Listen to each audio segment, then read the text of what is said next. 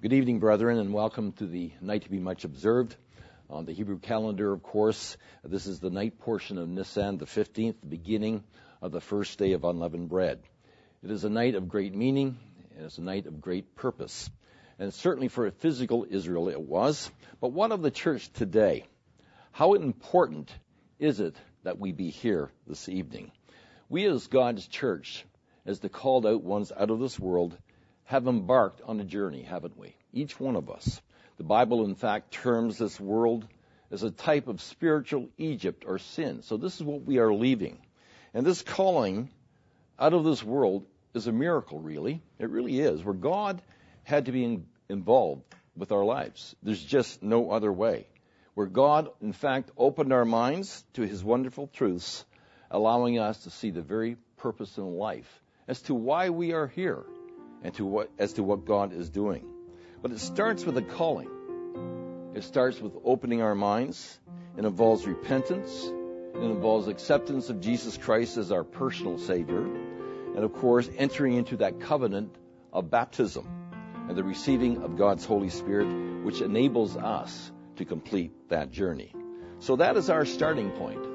And ancient Israel themselves had their starting point when they left Egypt. And it involved obeying God. It involved staying in their homes the night portion of Nisan, the 14th, till the morning. It was the time of Passover.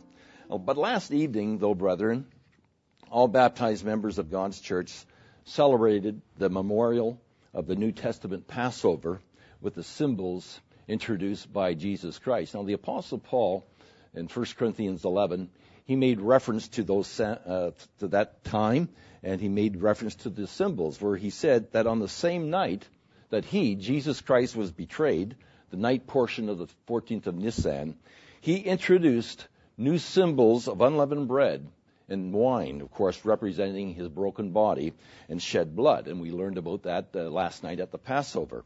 Christ is our Passover lamb. And by acceptance of his sacrifice as the Lamb of God, our sins have been passed over or forgiven, or else we would still be in our sins. And this is why we cannot go to the Father except through Jesus Christ. So what we, spiritual Israel, did last night, brethren, was in remembrance of what Christ did for us. An incredible, selfless sacrifice we remembered and memorialized last evening.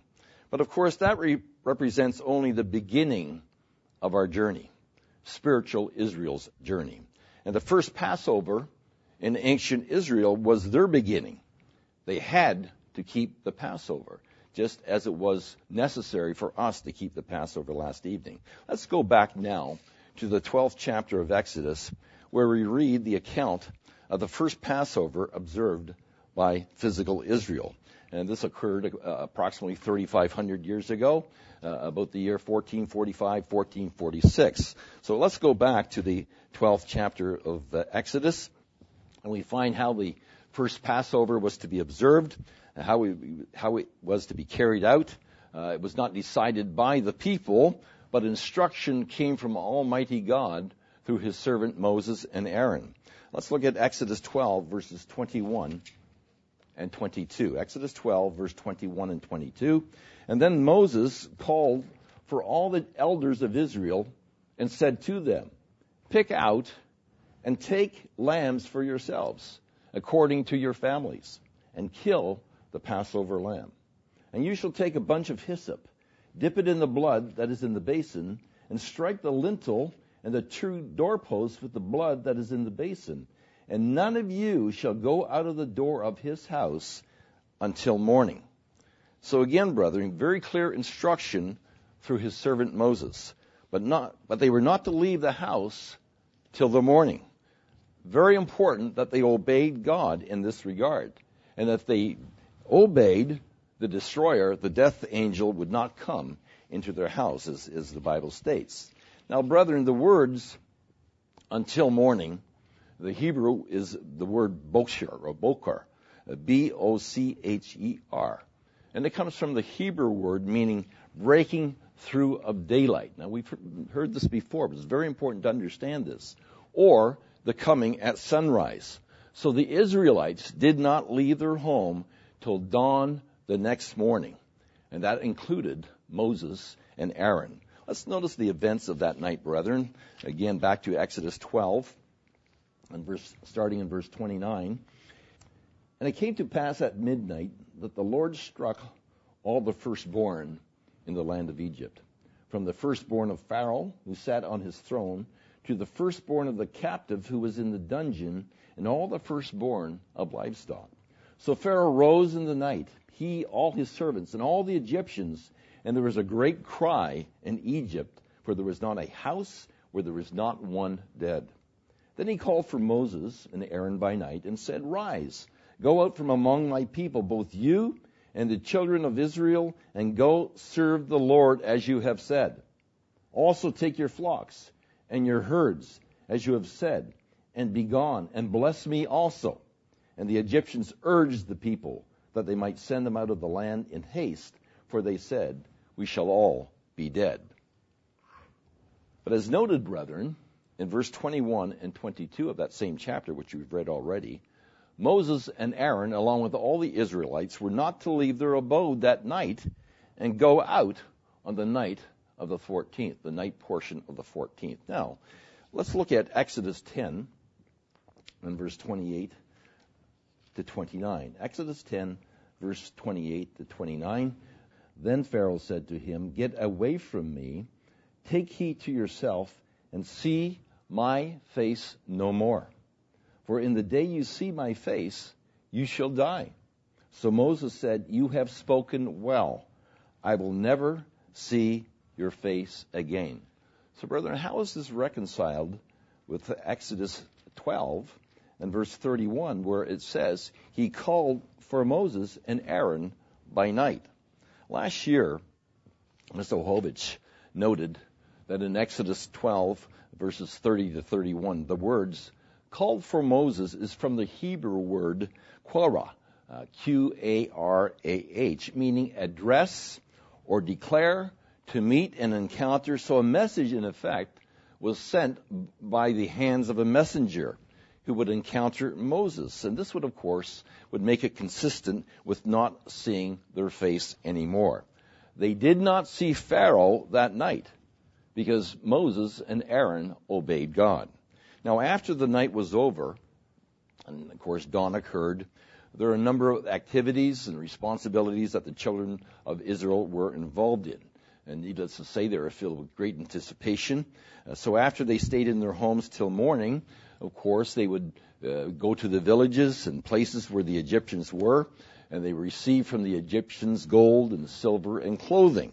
They gathered their own possessions as well, along with their herds and the flocks that they had. And then they traveled on foot for upwards of 20 miles. Some commentaries say it's 8 miles, but whatever the case, 8 to 20 miles from Ramses to Succoth.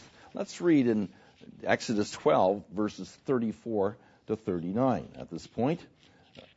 Exodus 12, verse 34 to 39. So the people took their dough before it was leavened, having their kneading bowls bound up in their clothes on their shoulders. Now the children of Israel had done according to the word of Moses, and they asked from the Egyptians articles of silver, articles of gold, and clothing. And the Lord had given the people favor in the sight of the Egyptians, so that they granted them what they requested. Thus they plundered the Egyptians. And then the children of Israel journeyed from Ramses to Succoth, about 600,000 men on foot, besides children. A great multitude of upwards to 3 to 4 million people, brethren, leaving Egypt at that time. A mixed multitude went out with them also, likely Egyptians and others from other ethnic backgrounds. So mixed multitude went up with them also, and flocks and herds and a great deal of livestock. And they baked unleavened bread or cakes of the dough which they had brought out of Egypt, for it was not leavened, because they were driven out of Egypt and could not wait, nor had they prepared provisions for themselves. So this all occurred the day period of the 14th after the Passover evening.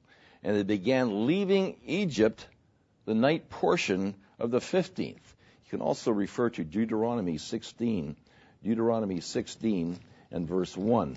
Let's just go over there, Deuteronomy 16 and verse 1, where God says, observe the month of Abib, or Nisan, and keep the Passover to the Lord your God. For in the month of Abib, the Lord your God brought you out of Egypt by night. So this had to be the 15th of Nisan.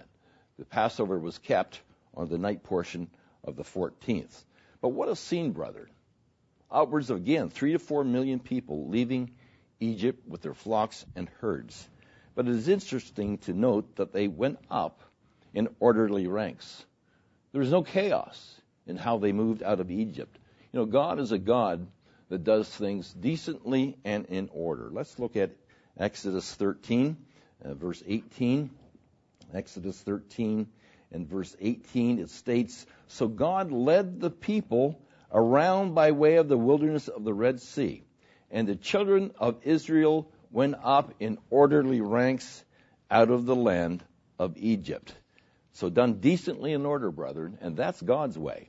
But what is also amazing is that they accomplished all of this in such a short amount of time. So this leaving and how they left Egypt was really quite miraculous, because God was involved. Just as our leaving of this world, brethren, required a miracle from God, where God had to be involved in our life.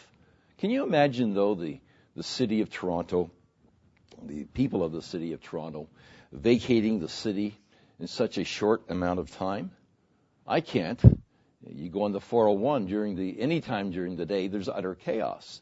So what would happen? Things would not be done decently and in order. So this itself was a miraculous event where God was involved. Let's continue in Exodus 12, verses 40 to 42. Exodus 12, verse 40 to 42. Now the sojourn of the children of Israel who lived in Egypt was 430 years. And it came to pass at the end of the 430 years, on the very same day, it came to pass that all the armies of the Lord went out from the land of Egypt.